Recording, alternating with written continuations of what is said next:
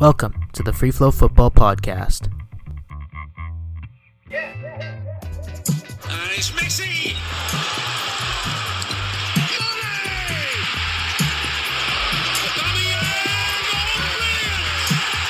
For Cristiano Ronaldo!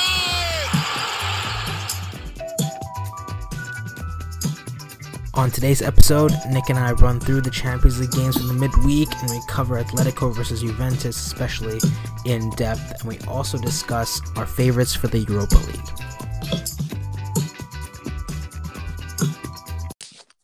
Yo. Hey. Okay, let's do this quick then.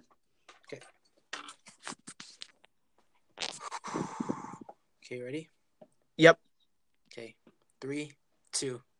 Hey guys, and welcome back to the Free Flow Football Podcast.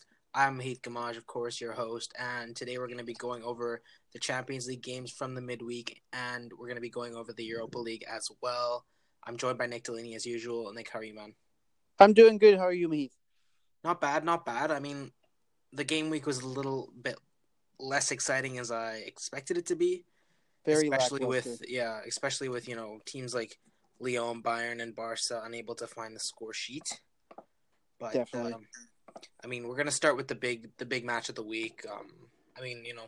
On paper it was a toss up between Liverpool versus Bayern and Atleti versus Juve. But after seeing the games, I think it's safe to say Atleti versus Juve proved to be the best game of the week in terms of how much quality was on both sides and the score line as well. Yeah, I definitely agree with that. And for you as an Atleti fan, I'm sure you agree 100%. Oh yeah, this is kind of reminiscent of the exact match that made me love them, which was when they beat Barcelona in the quarterfinals in 2016. Because I remember telling one of our friends, Paul, who was a good striker, and I told him that Barcelona is definitely going to lose to Atletico, and they won, and that was the main game that made me definitely made me a fan for sure. Yeah, I mean, I'm sure this performance has won over a lot of people, just like you in other parts of the world. It was a very cagey first half, nobody really overcommitting, nobody taking any risks, and there were no real chances. But second half, Jose Jimenez and Diego Godin, the two Uruguayan center backs, both found the score sheet, both scored through set pieces, and this is a huge tie because both of these sides have lost 4 of the last 5 Champions League finals. Together, which, now both of these sides really want to win, and they both want to take that next step and finally, be victorious in this competition. And Juve went out and got Ronaldo. Atleti have continued doing what they're doing and built a squad that, that lives and breathes Atleti. Mm-hmm. And now with Real Madrid weekend, Barca weekend, it's a great opportunity for both of these sides, but unfortunately one has to get knocked out. And It does look like it'll be Juve now. I'm not gonna say it's 100% gonna be them, but no. Signing Ronaldo was supposed to push Juve over the edge, and now he only has 1 goal throughout the group stage. And after the first leg of the round of 16, he was pretty isolated in this game, and he couldn't really do anything.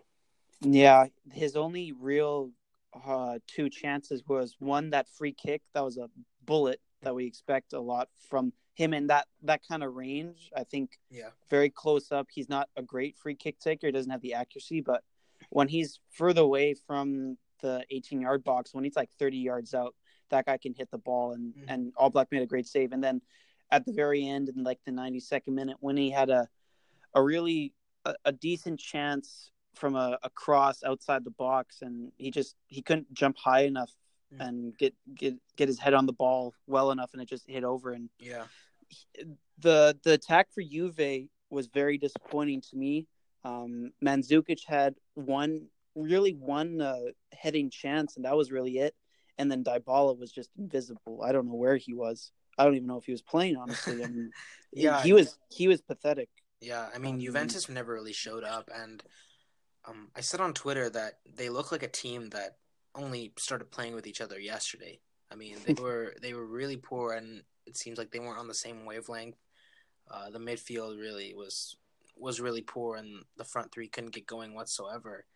Yeah, I'm really disappointed by them because Massimiliano Allegri has sort of built a reputation on being a great tactical manager, and he sort of made his name off winning matches like this and ties like this in past Yeah.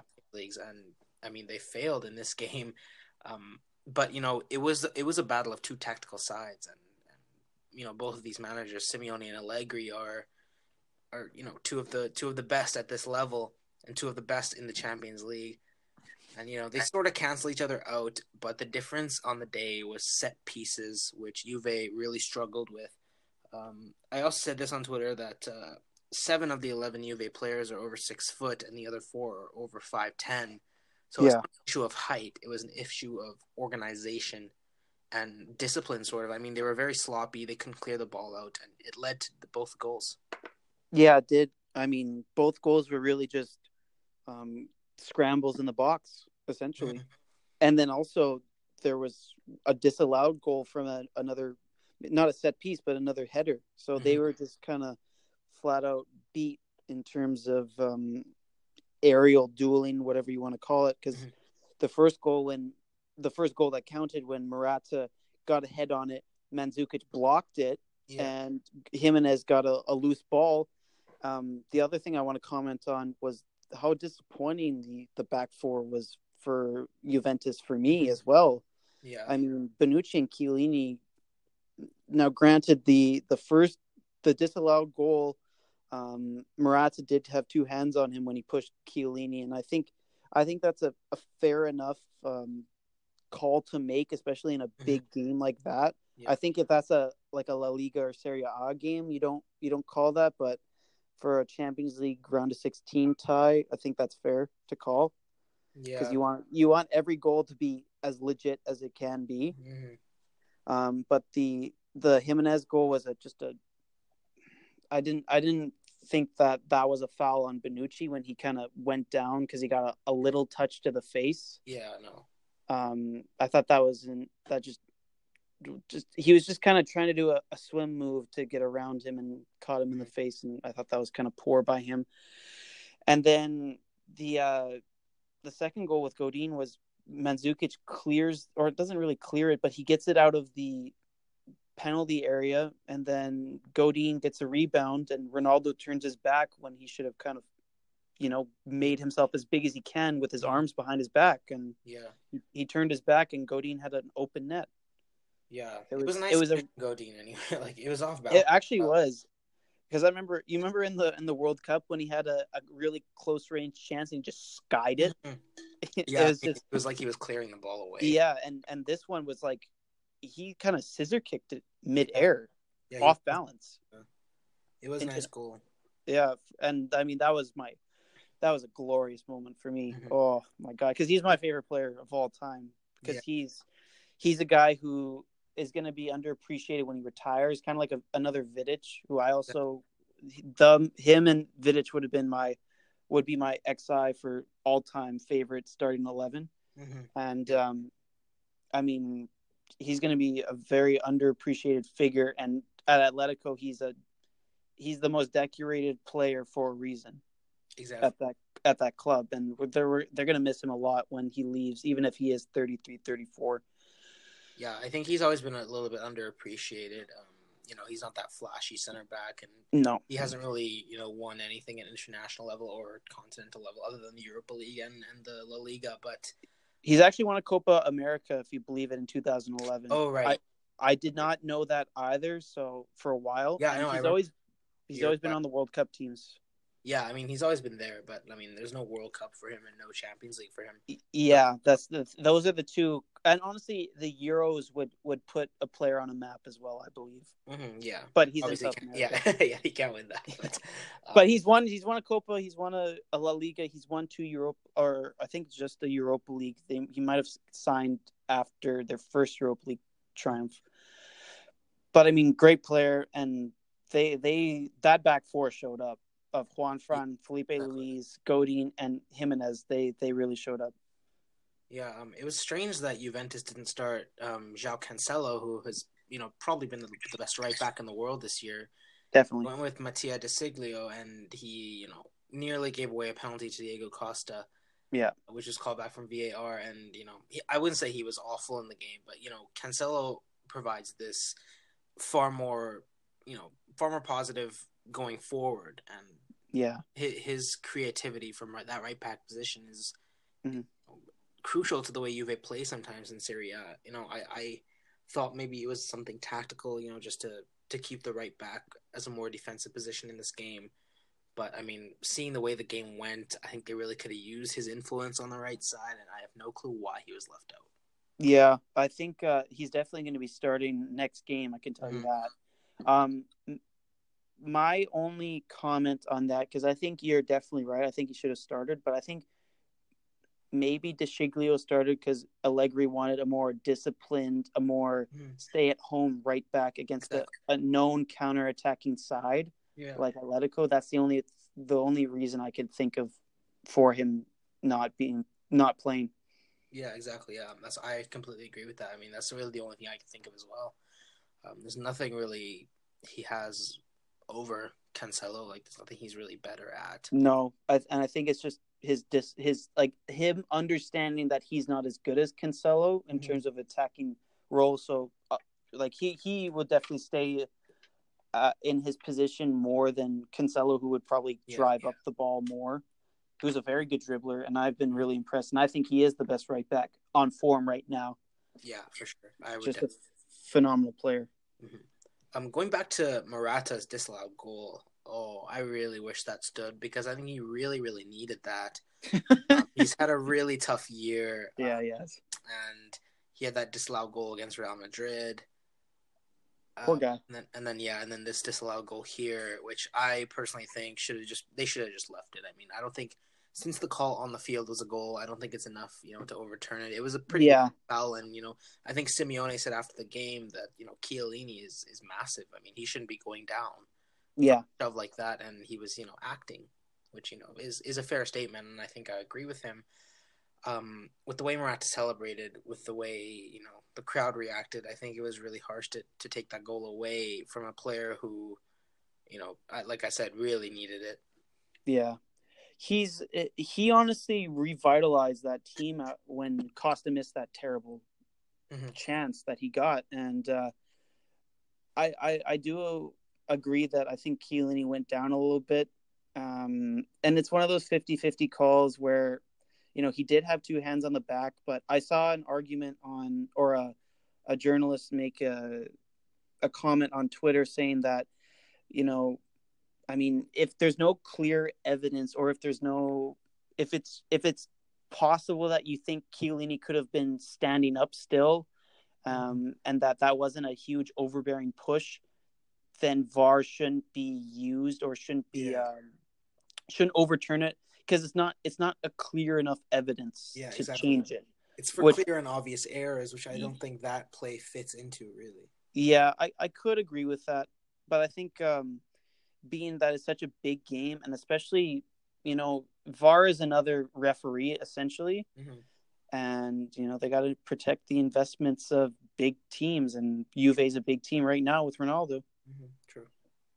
I mean, it's poor. It is poor guide to Morata, though. I mean, 2 goals against both former clubs, both disallowed off of really close call. That offside against Real Madrid is really, really dead close, and then the one against Juve is really close as well. And I mean, he's been playing decently well, honestly. If he had those 2 goals, I would have been saying great signing, because those are 2 big game goals, big boy goals that I want to see. But he set up. He's played well enough for me that I'm happy with the signing at the moment. I think he's going to be even better eventually.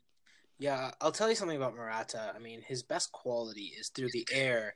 I think it was 10 of 24 goals he scored for Chelsea were headers, which, it doesn't seem like a lot, but, I mean, that's most, I mean, that's like, that's about like 40% of his goals for Chelsea were headers, and that's massive compared to what other strikers produce. So, like, the thing with Morata is under Conte last year, they play to those strengths, that Azpilicueta to Morata.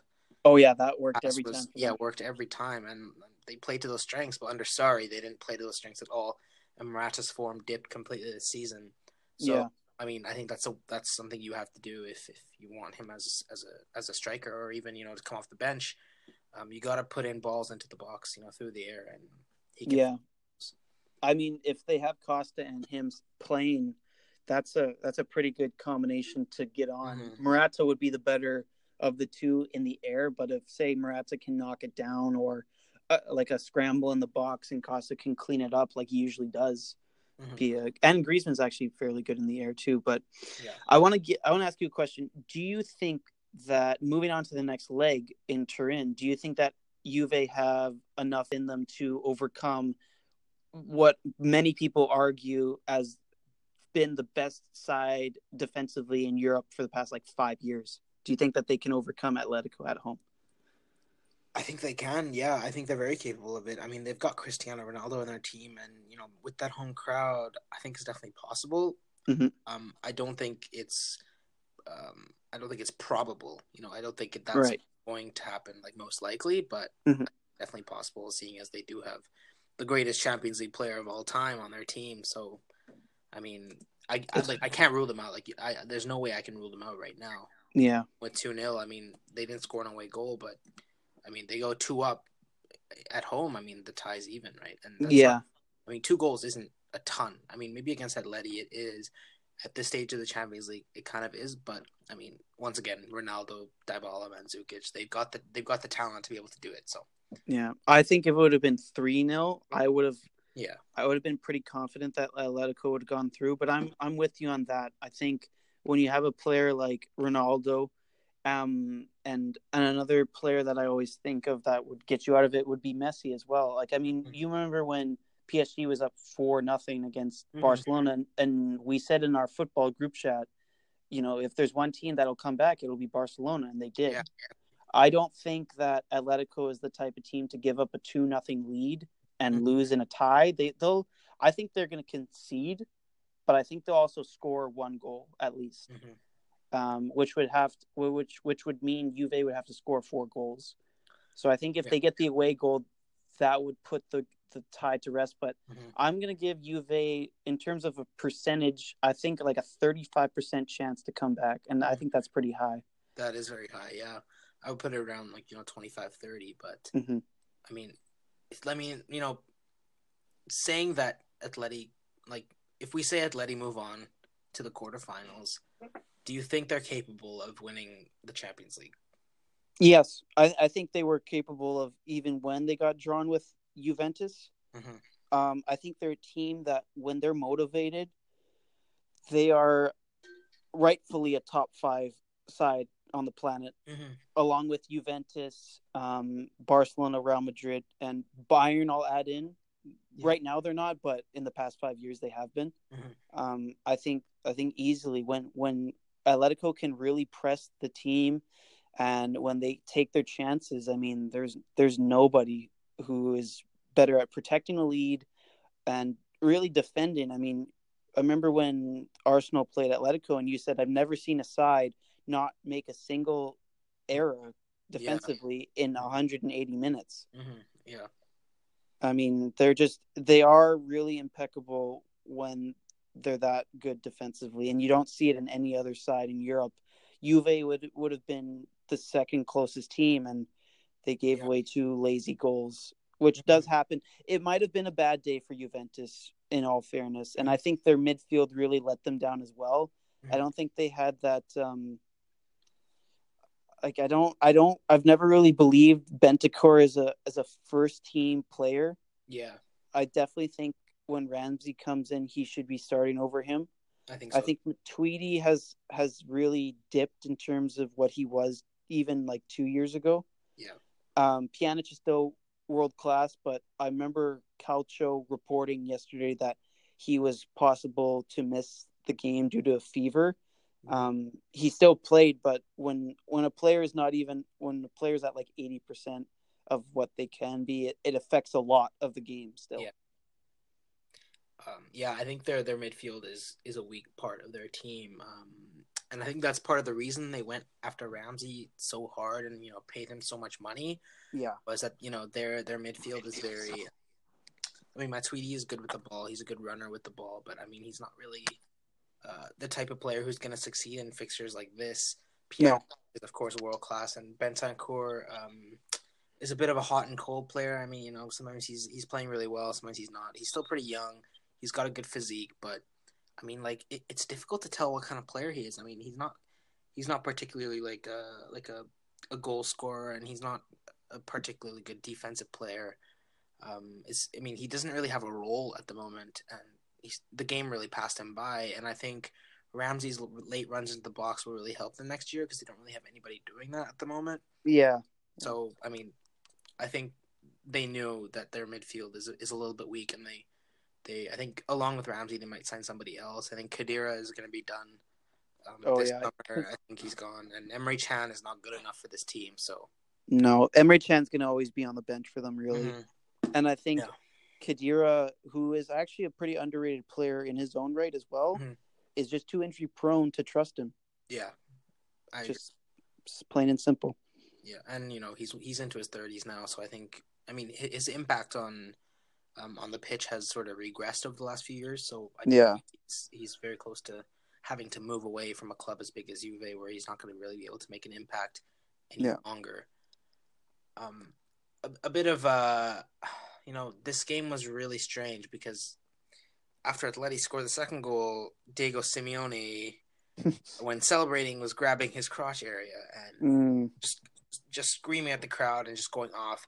And he said after the game that it was to show everybody that we have balls. Which I mean, it's funny, but like it's true. I mean, like Atleti showed that they have balls. Like I think you can't deny it.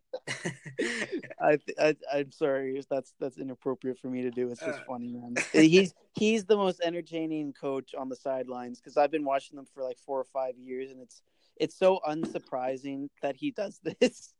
It's just he's just a bottle of energy, really. I mean, you could see the team plays to how he wants. You could see that they love, like, Mourinho is a similar type of player, but negatively as a like, I don't know what the opposite word for optimism is. Is it nepotism? Something along those lines? Yeah, I think so. But you could tell that Simeone is a very positive reinforcement, optimistic, high intensity, energetic coach, and he's just elevated this club to just so many new levels that I mean, he could grab his nuts wherever he wants. I don't care. He's hit a UEFA official before too, like maybe not like a punch, but like he smacked him on the shoulder. I remember in the semifinal leg against Bayern in 2016. So yeah, he got a red card when when Atletico played Arsenal in the first leg. He got sent off like 15 minutes later, and it didn't even matter. He still, like, Burgos, or I believe that's the fitness coach. I can't remember the exact name of the assistant coach, but that very big man, you know who I'm talking about, with the long hair. Yeah, is scary. He's a scary looking guy. Man. He's a scary man. Like, we basically have a bunch of thugs on the pitch who are just proud dudes. I mean, yeah, I love him so much. The day when he leaves is a sad day for me. Yeah, for sure. And he did sign a new contract recently, Diego. Yeah, I did, to 2022. Yeah, which is great. It's German Burgos. That's the manager. Yeah, Burgos. I thought that was his name, but I mean, they got something real special going on, and is he going to be the longest tenured coach at one club in Europe in the top 5 leagues? Because he's been there since 2011, and it's 2019. I think he'll be definitely up there. I'm trying to think. I mean, like, off the top of my head, like, there's really nobody, because like every club has. I mean, changed. It's usually a 2 to 3 year cycle with managers, and they just especially for very, very, very big clubs. Yeah, and Wenger would have been it, but he retired last year. But I think he'd definitely be up there. There might be, like, a smaller club in France or something that we don't come to mind. But yeah, he. Do you think he could get suspended for that gesture? You know what? I don't think so. I think that'll be okay. I mean, I haven't heard anything about him getting suspended, and it's been like a couple days since it happened. Yeah. So, yeah. I mean, like, he didn't really it wasn't like he was doing it to the Juve fans or to the Juve players or managers. Like, he's you doing it to his imagine? own fans. So I don't I think he was doing it to his own players, actually. Oh, is he? Yeah, which kind of makes it a little bit weirder. But Yeah. I mean, he could do whatever he wants. He Yeah. makes me laugh all the time. Yeah, I mean, also Ronaldo after the game was, holding up the 5, and during the game, and as in I have 5 Champions Leagues, and Yeah, and Atletico has none. yeah, what do you think about that? It's a fair point. I mean, it is true what he says. He has 5 Mhm. Champions League. We have none. Yeah, But I mean, he lost the game. Mhm. He should have hold up his other hand, put in a 0, saying that I'm going to score 0 goals against you. hmm But I mean, it's whatever. I think the fans are chanting some very inappropriate stuffs to him, just like what fans are generally going to do when they're trying to piss off a player. And he got rattled is really what it shows me. Also, I remember like 2 weeks ago, Bale did some kind of another rude gesture to our fans as well, and I think it just shows that one, fans get to big stars whether deep down if they acknowledge it or not, and two, you don't really show those type of gestures to small clubs or clubs that aren't considered worthy of that gesture. Yeah. So it kind of shows me 2 things. One, that the fans got to both the players, and it shows that Atletico has finally arrived where the players will want to make controversy, that they want to get at them, that they want to tell them I'm better than you and this and that, because they're not going to do that to a team like Schalke, and they're not going to do that to a team like Rayo Vallecano, because why? Yeah, true. I think it showed a bit of I mean, it was a really petty thing to do, and I think it showed a little bit of insecurity as well for Ronaldo. I mean, like, what he said was true, but in those circumstances, it did look a little bit sad. Yeah, it's like a little bit embarrassing. So yeah, it doesn't really matter. He's just trying to save a bit of face. Yeah. I don't really take those things to heart, because I don't focus on what Ronaldo's done. I don't focus on what Real Madrid has done, because I hear that narrative all the time as an Atletico fan. I only focus on my team, and whoever, if Real Madrid won 30 Champions Leagues, it'd be annoying, but it would never ruin my day, because if we won 1 Champions League, that's the only Champions League final I remember in my heart. How about that? Yeah, it's kind of a lame saying, but you get the point that I'm trying to make. Yeah. My team and my success is more important than anyone else's. That's very true. Yeah, I would definitely agree with that. And I think a lot of people do forget that. I mean, you'll see all the Barca fans still, abusing Ronaldo, even though he doesn't even play for Real Madrid anymore, just because the Champions Leagues he's won, 3 straight. Obviously, a bit of jealousy involved, but focus on your own team. Yeah, it's all jealousy, and it's a bit of media narrative. I mean, they push these kind of storylines where now that Ronaldo's gone to Juventus, they're instant Champions League favorites, which I thought they were. But also the 10 years of El Clasico being Ronaldo versus Messi shows how deep the feelings are for both those sets of fans, who are the fakest fans on the planet. Let's be real here. I mean, it's so true. It's true, yeah. So, I mean, yeah, it doesn't matter to me. I know I'm a real fan to Atletico, even though in the past maybe didn't start out that way, but yeah. I mean, he could flash his 5 fingers all he wants. He was doing it when Godin shot the ball when he turned away as well. If you look at it, he had 5 fingers up. Too bad that didn't count for him. Yeah. All right, so we'll move on to Liverpool versus Bayern, which went on Tuesday from Anfield. Again, another pretty even game on paper. It did finish 0-0, but Liverpool were the dominant side. I thought, especially in the first half. The midfield dominated. Jordan Henderson was the best player on the park, which I thought was shocking. I mean, like, you don't think of a player with such a basic English name to be a guy bossing a Champions League game against Bayern Munich, but that happened, and I thought Naby Keita was quite good too. But that Liverpool midfield was great, as I said, but once it translated into the final third, Mane was garbage. Salah Yeah. was poor, and Firmino, was okay at the beginning, but couldn't really get going whatsoever. The thing with Bayern is, the first 20, 30 minutes, they were looking, for a goal. And then once the second half came around, I think they sat back a bit. They took the tempo out of the game. They sort of just killed the game, basically.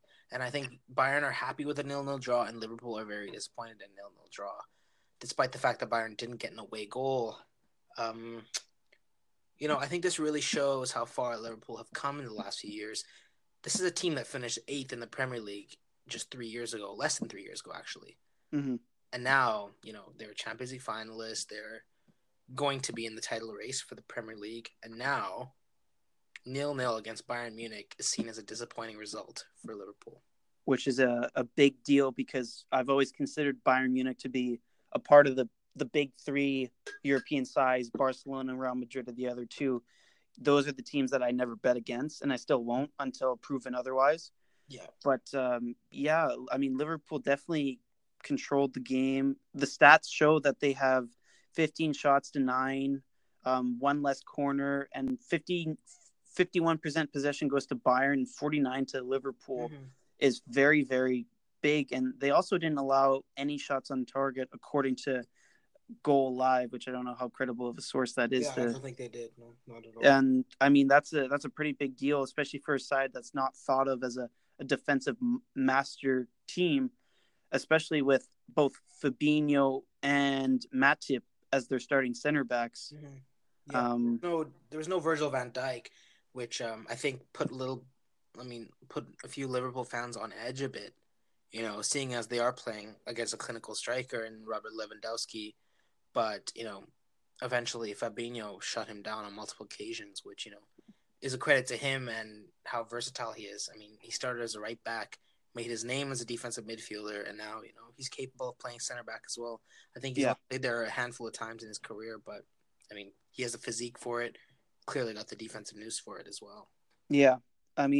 We saw that, or I noticed that Man City started Fernandinho as a center back, or what they showed on DAZN that he was starting as a center back in a back four. Mm-hmm. Shows that how good defensive midfielders can be defensively. Mm-hmm. I know that might not sound as a big shock since that's their job, but I think when you take out the difference between being a holding midfield to a center back, it's definitely a different game, and it does show how versatile and how worth it could be investing in a player like Fabinho. Yeah. I think that. Pardon? Especially with their height. Those guys are pretty tall. You wouldn't be seeing N'Golo Kante or Lucas Torreira playing as center backs. Never. You can never ever see that. That'd be pretty. I think if Torreira especially was there, even Kante, because they're both like 5'5", 5'6", respectively. Yeah, that's a nightmare for strikers over 6'1". It's about defensive quality plus having the right physique for it. Yeah. As every position is for soccer, really. Mm-hmm. Unfortunately, there was no goals in this game, which I am very shocked about. Yeah. Do you think this has to do with, you mentioned Mane being a big bust in terms of in the final third, but do you think a type of Robert Lewandowski, do you think that there's a little bit of, should I say, big game bust as well, not showing up to the matches that a player like that should? Yeah, he's had an issue with that for quite a while now. I think, really ever since he left Dortmund, he's had an issue with it. And again, today, I thought this would be a great opportunity for him to at least, silence a bit of that narrative against no Van Dijk. Against a defensive midfielder and, basically Liverpool's fourth choice center back, actually, in Joel Matip, but, couldn't get anything, couldn't get any space. I think it did have to do a little bit with how Bayern played. They played very balanced football, played very, slow. They didn't go all attacking, and he did get a good opportunity in the first half. It's pretty early in the game. I think Serge Gnabry made a great run around Robertson, crossed it in, and then Lewandowski got his foot to it, but it went straight to Alisson, who made a great save. He didn't really know anything about it. It sort of just came at him hit him in the shoulder and went over. But other than that, Lewandowski really got nothing. Mm-hmm. And I think, at his age, it's going to be very hard to shut down these talks about him being a big game bottler because, he hasn't been able to take Poland to a new level despite him being this, $100 million striker for the last 5-6 years. Mm-hmm. His national team has gone nowhere. Keeps struggling to get out group stage in tournaments. They did get to quarterfinals in the Euro 2016. Yeah, it was a bit to him. Yeah, but they beat Switzerland penalties, right? And yeah, that is the question of quality of opponent. Yeah. Even then, they weren't he wasn't scoring many goals, I don't think. No. He always scores in those qualifiers. That's where he just stat pads. And then the real tournament, he just doesn't really show up. Yeah. It's interesting how one player can be so dominant in a league / qualifier, and then when it comes to the big tournament, the big stage, it's either it's this, that, and in between. We don't know where he's at. We don't know what he's doing, and we don't know how he's not scoring. Yeah. And he scored a hat trick in the semifinals against Real Madrid in the Champions League at Dortmund. Yeah. It's kind of shocking, especially since I like that type of build on my striker. 6'2". Yeah. He can dribble. He can head the ball. He's not particularly super fast. He's not like my perfect striker would be a Cristiano Ronaldo. Mm-hmm. Yeah. Fast, powerful, can shoot the ball anywhere, can head the ball, can dribble, can make plays. But Lewandowski fits most of those bills, and just he doesn't have that clutch gene as some people say. Yeah, Bayern Munich have sort of stumbled at the final hurdle in Champions Leagues ever since they won in 2013. It's always been quarterfinals, semifinals. Yeah. To a final since then, and I think a lot of that has to do with Lewandowski failing to deliver in the latter stages of the Champions League. Yeah. Now at his age, like I said, it's going to be very difficult to change this narrative, and I think he's stuck with it unless maybe he puts in a huge performance in this second leg, or if they advance, then somewhere in this Champions League or maybe next year. But it's been a few years now where he's really failed to fit the bill, to make the grade. Mm-hmm. All right, so we can move on to Barcelona versus Lyon. Even in this game, there's not too much to talk about. Another disappointing one. Yeah, I'm flat out disappointed. Yeah, Lyon are a good attacking side, and Barcelona have Lionel Messi, Ousmane Dembele. So you expect goals in this one, just like you expect them in the last one. Yeah.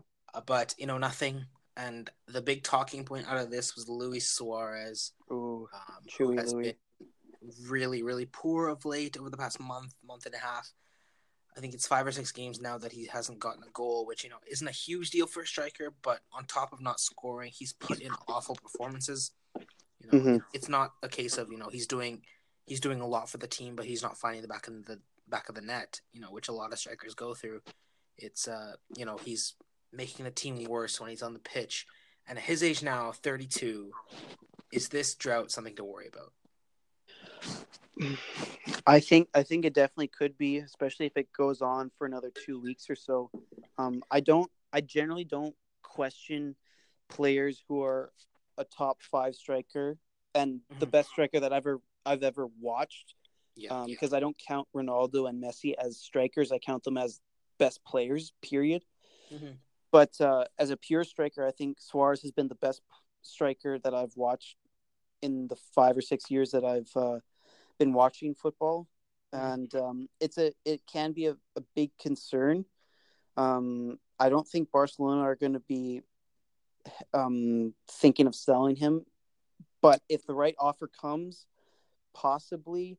I don't know if Ernesto Valverde is the right manager for him, and he has scored 15 goals in La Liga, but I don't think that's enough for a player of his talent and name. It's not the fact that he's not scoring or anything like that, although like you said, he's been very poor in the past 6 to 8 weeks or 4 to 6 weeks, but it's he's Luis Suarez. He was MSN. They were the best attacking trio the world had ever seen, and now he's just kind of going invisible and getting mocked very badly. Yeah. And a lot of people want to see that player fail because not a lot of people like Suarez. Yeah. So for it is a very big concern because you can't just depend on Messi because yeah, Messi is a big game player because he's just that good. But yeah, there have been games where he hasn't lived up to his expectation as well. I mean, Roma scoring 3 goals should never happen when you have a player like that, and he hmm just had a bad game that game. yeah. I'm looking at Suarez's stats right now, and this is a player who scored 59 goals in the 2015-16 season. So I mean, that was his prime. Those 4 years, 2012 to 2016, were Mm-hmm. his best years. His peak was, as I said, 2015-16 with 59 goals. 2016-17, 37 goals. This is all competitions, by the way. Mm-hmm. 2017-18, 31 goals. Mm-hmm. And now this year he has 16 through 33 games, which is on pace for about 21, 22, 23 goals ish. Which So is still very good, but yeah, but it's not. dropping. It's Yeah, dropping it's considerably dropping. every year. It's quite similar to Gonzalo Higuain's situation, where 3 years ago he scored the most goals a player has ever scored in Serie A, and Mm-hmm. now it's just dwindling, and now he has, I think, 10 goals this season, 30 something games. So, I mean, this happens to strikers over the course of their early 30s. I think we could be seeing the last of Suarez at a world class level this year. Yeah. Next year he might drop off, and I think Barcelona might realize this and go out and sign a striker in the summer that can grow into a world class player. I know they've Mm-hmm. been linked with Luka Jovic from Frankfurt, who's on loan from Benfica, who is putting up unbelievable numbers in the Bundesliga, and And in Europa League actually yeah, as well. exactly, yeah. But I do think that might be he might be biting off a bit more than he can chew if he does move to Barcelona. I agree with that as well. I don't think you can trust those one players like those Mm-hmm. huge one season wonders. Although we've been proven wrong when it's like a Harry Kane Yeah. is the one who always springs to mind. But Mm-hmm. um, I think they'll definitely keep Suarez, and Yeah. they won't be considerably panicking about him because what he's done for that club and how good he's been for them. And also, you got to remember he's bit people at World Cups Mm-hmm. and in the Premier League and in the Eredivisie, and he doesn't really have that in Spain. Like Yeah. they've definitely kept him level-headed. Yeah. Also, the racist incident with Patrice Evra was a big one that Yeah, made a lot of people turn on him, regardless of yeah. how good a player he is. Those incidents leave a mark on your record, and Oh yeah, they I definitely think do. now, majority of people, like you said, don't really like Suarez. Yeah, So, they don't. He's the Sergio Ramos of Barcelona or the Diego Costa of Barcelona. I mean, he is their villain mm-hmm. essentially. So, like a few months ago, I think you said that Suarez is the best striker in the world. You don't agree with that anymore? I mean, form wise, definitely not. Mm-hmm. I still think he's a top 3 striker. Him, Lewandowski, and Harry Kane. Yeah. I mean, Ronaldo has been playing as a striker, but like I said before, I don't count him as a striker. I count him as a forward essentially. Yeah. But yeah, I mean, he's not showing up for the biggest games anymore. Yeah, 16 straight Champions League away games he hasn't scored in.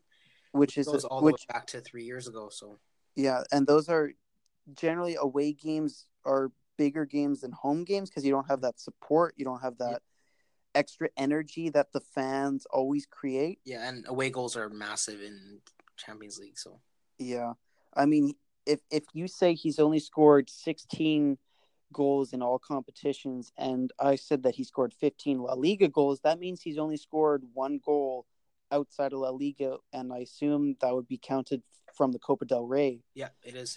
And Champions League. that's not acceptable for a player Yeah. like that. So Yeah. I mean, yeah, Kane or Lewandowski are probably better. I still think Suarez is a top 3, top 5, maybe not on form, but in terms of talent and overall how good he is, I think he's that good. I think Griezmann and Aguero are just under him, but Yeah. like I said, I think slowly but surely he's fading a little bit, which is understandable. 32 years Mm-hmm. old as a striker, a lot of wear and tear, a lot of big games. Mm-hmm. You know, there's always a time and place when your career starts to go down, it seems as though Chewy Louis is going down slowly. I mean, I would agree with you. I think he's still around the top 3 to top 5 mark. I think it's Kane, Lewandowski, Suarez, like you said. Then after that, Cavani, Icardi, Aguero, blanking like Firmino. I think would be up there as well. Yeah, I mean, I mean, there aren't a ton of top quality strikers. I mean, I would probably try and shoehorn guys like Aubameyang into and Benzema for sure into that top 10 somewhere, maybe top 15. But What about Griezmann? yeah, him as well. I mean, sometimes I don't really consider him a striker. If you want to, like, if you're making like a list, if you want to put a category for like second strikers, maybe where you could put guys like Dybala, Dele Alli. Oh, okay, yeah. Then maybe you slot him I in. agree with you on that. Yeah. I I mean, I wouldn't call him a classic number 9. Diego Costa would be up there for me as well, even though he's not really been in. He's been like Suarez. piss poor. He's been Yeah. terrible this year. He scored in big games, but he's been very, very bad. Mm-hmm. Yeah, so I don't think Suarez has dropped down far enough to be considered among guys like No, a not level yet. below. It's a time that Barcelona should be cautious and be very alert about how he's playing, and to start wondering what's the backup plan. Like, what are we going to do to fix this? I mean, they let Paco Alcácer go, who I think could have been maybe a good backup option for them, seeing how well he's done at Dortmund. But I think the goals have started to dry up for him a little bit as well. Yeah, and they let him go permanently. So, I mean, he's out of the picture. There's no turning back now, right?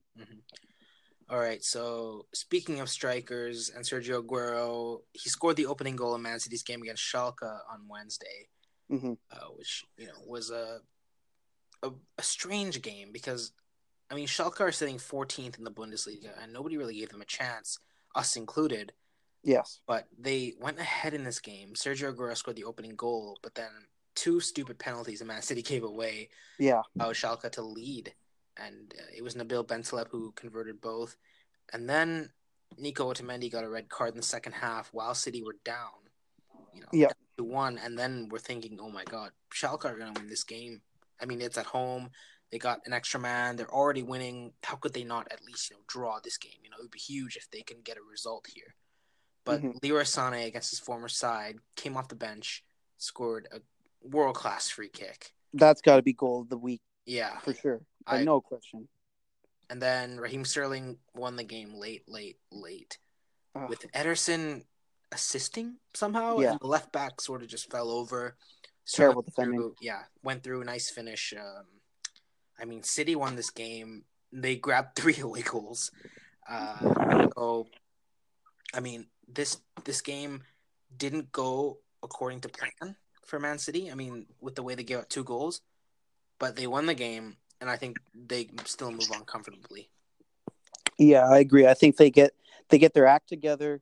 They don't make a stupid shirt pull when they're doing a long free kick like what Fernandinho did to give up that penalty. And then Otamendi doesn't leave his hands out like that. I mean, he won't be playing the next game, and Kompany will definitely make that back line a lot more sturdy. Yeah. I mean, without his injuries, Kompany has been a world-class center back. And I think you're right. I think Man City still gets it done, but I think Schalke's going to give up a better fight than I thought. This game has kind of proven it. I expect Schalke to really try and go for it. In my mind, I think it can go 2 ways. Either the one that I just said, where Schalke gives them a very good go, or Man City just blasts them out of the water, like makes Europe know that they're in it to win it.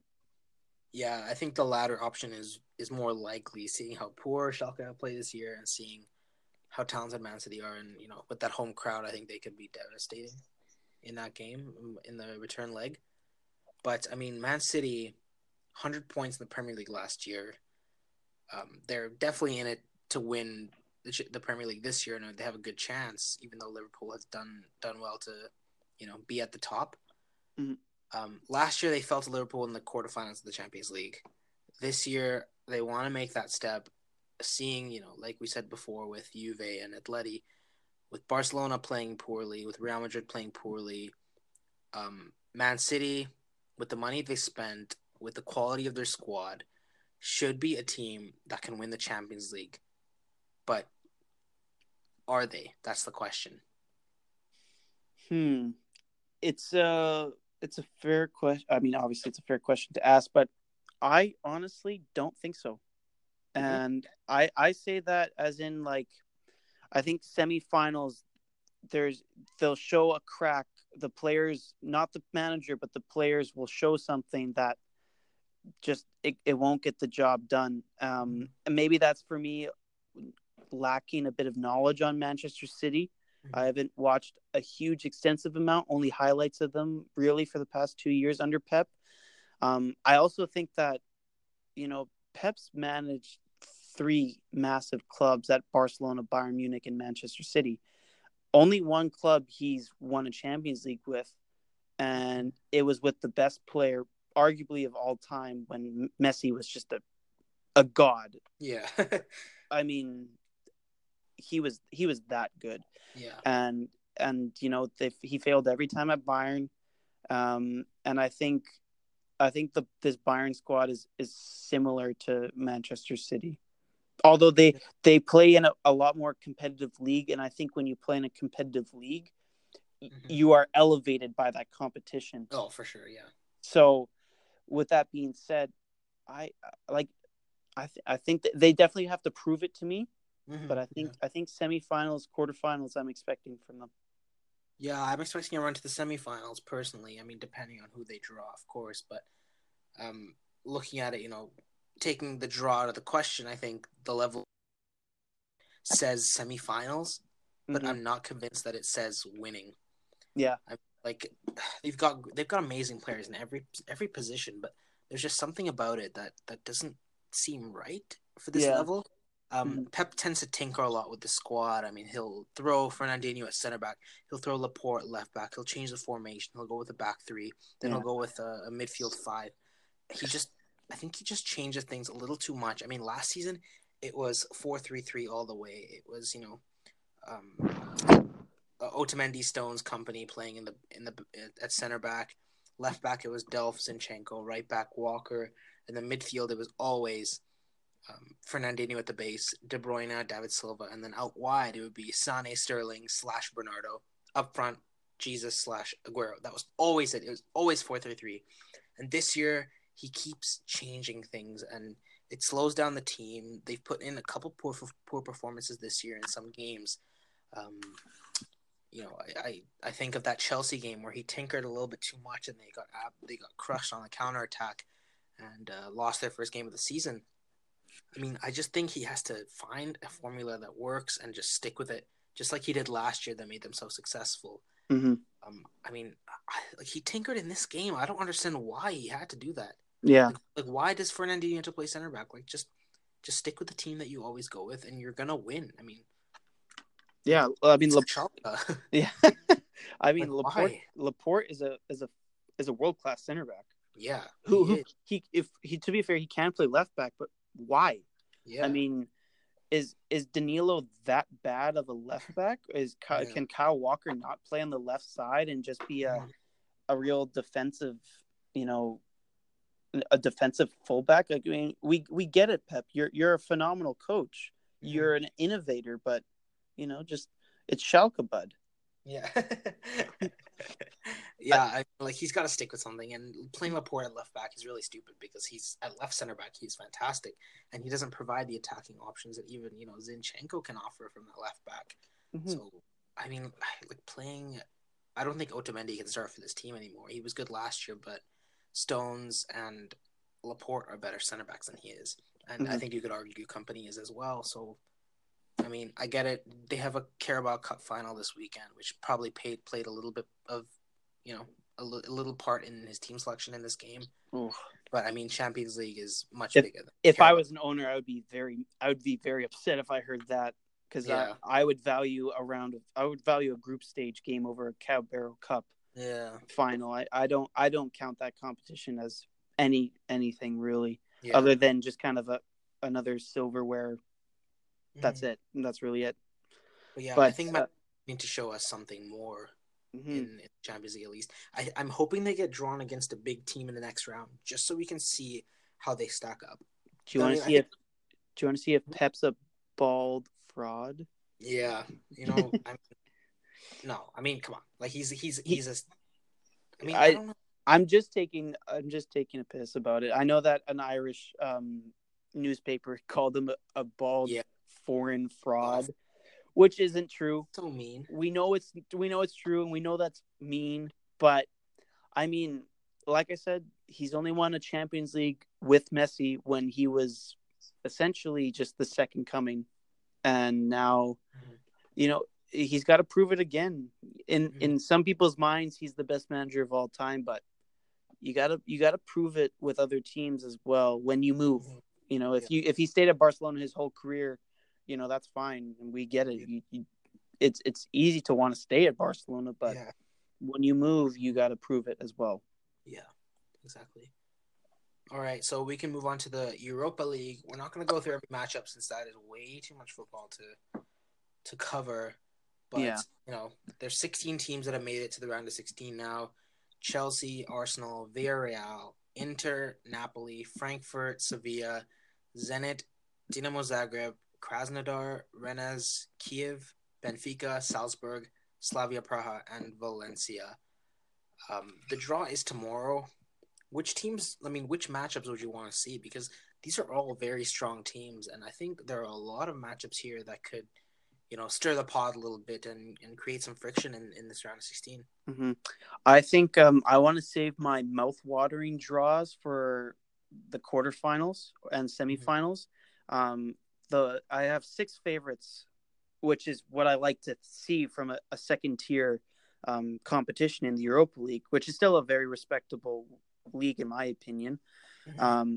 It would be Inter, Napoli, Sevilla, Valencia, and Chelsea, Arsenal, who are my Yeah. six favorites. Villarreal, Benfica, Frankfurt, and I could go. You could convince me that Zenit is a dark horse. I think those are the dark horses. Salzburg could also be as well. Mm-hmm. Um, but I would think I would want to see type of game like Inter versus Zenit. I think that would be a fun matchup. Benfica versus Valencia, Mm-hmm. Salzburg versus Napoli. I'd like to see if Napoli can. I think Napoli was knocked out by Salzburg last year, so I Mm-hmm. believe that's right. I don't think Leipzig beat them, but I can't remember which one of the Rasenball clubs beat them. Yeah. But I still would want to see Salzburg versus Napoli since they crushed Club Bruges, and I think Arsenal versus Villarreal would Yeah. be a heartwarming experience to see Cazorla get that standing ovation he deserves from the Arsenal Exactly. fans. Yeah. I mean, as an Arsenal fan, that is something I really want to see. I mean, he's. I mean, honestly, like looking at his statistics, I think they made a poor decision in letting him go because I mean, like even at Villarreal, I mean, I know the La Liga is a little bit less physical as the Premier League, but I think he could have survived at Arsenal for another year. Mm-hmm. Seeing as he has more goals and assists than Iwobi, Mkhitaryan, obviously Dennis Suarez and those guys. I mean, like I think Cazorla could have played a part at Arsenal, but I understand that it was his time to move on and find something fresh for his return to football after that injury. Mm-hmm. But I do think he's Arsenal through and through, and I think he would love to come back to the Emirates, and I think the Emirates would love to have him back as well. And he was a great servant to the club, and he was a fan favorite. So I do think that would be the matchup that I really, really want to see. But other than that, I do hope that Arsenal, Chelsea, Inter, and Napoli avoid each other for now, Mm-hmm. as I do think those are the four favorites for the competition, and I would love to see them play in latter rounds. Mm-hmm. So I mean, I want to see one of those four though play a club like Sevilla, Valencia, or Benfica just as a test. I don't want to see. I mean, like, am I really going to tune into Chelsea versus Slavia Praha? I mean, not really. No, not really. So I do want to see these clubs, Arsenal, Chelsea, Inter, Napoli, play teams that are just a level below them. Yeah. So See which club could get upset because I don't think I named six favorites. You named four. I don't think we'll get to see even three of the six that I named and two of the four that you named in the semifinals. I think yeah. I think a couple of them are going to get upset, which is the great thing about this competition is each club is kind of at the same level that you'd expect everyone else to be in some way or another. Yeah. Obviously, Atletico last year was a different story. They just kind of blew through it. But I think this year is definitely a lot more exciting than it was last year. Even though last year I was intrigued as well.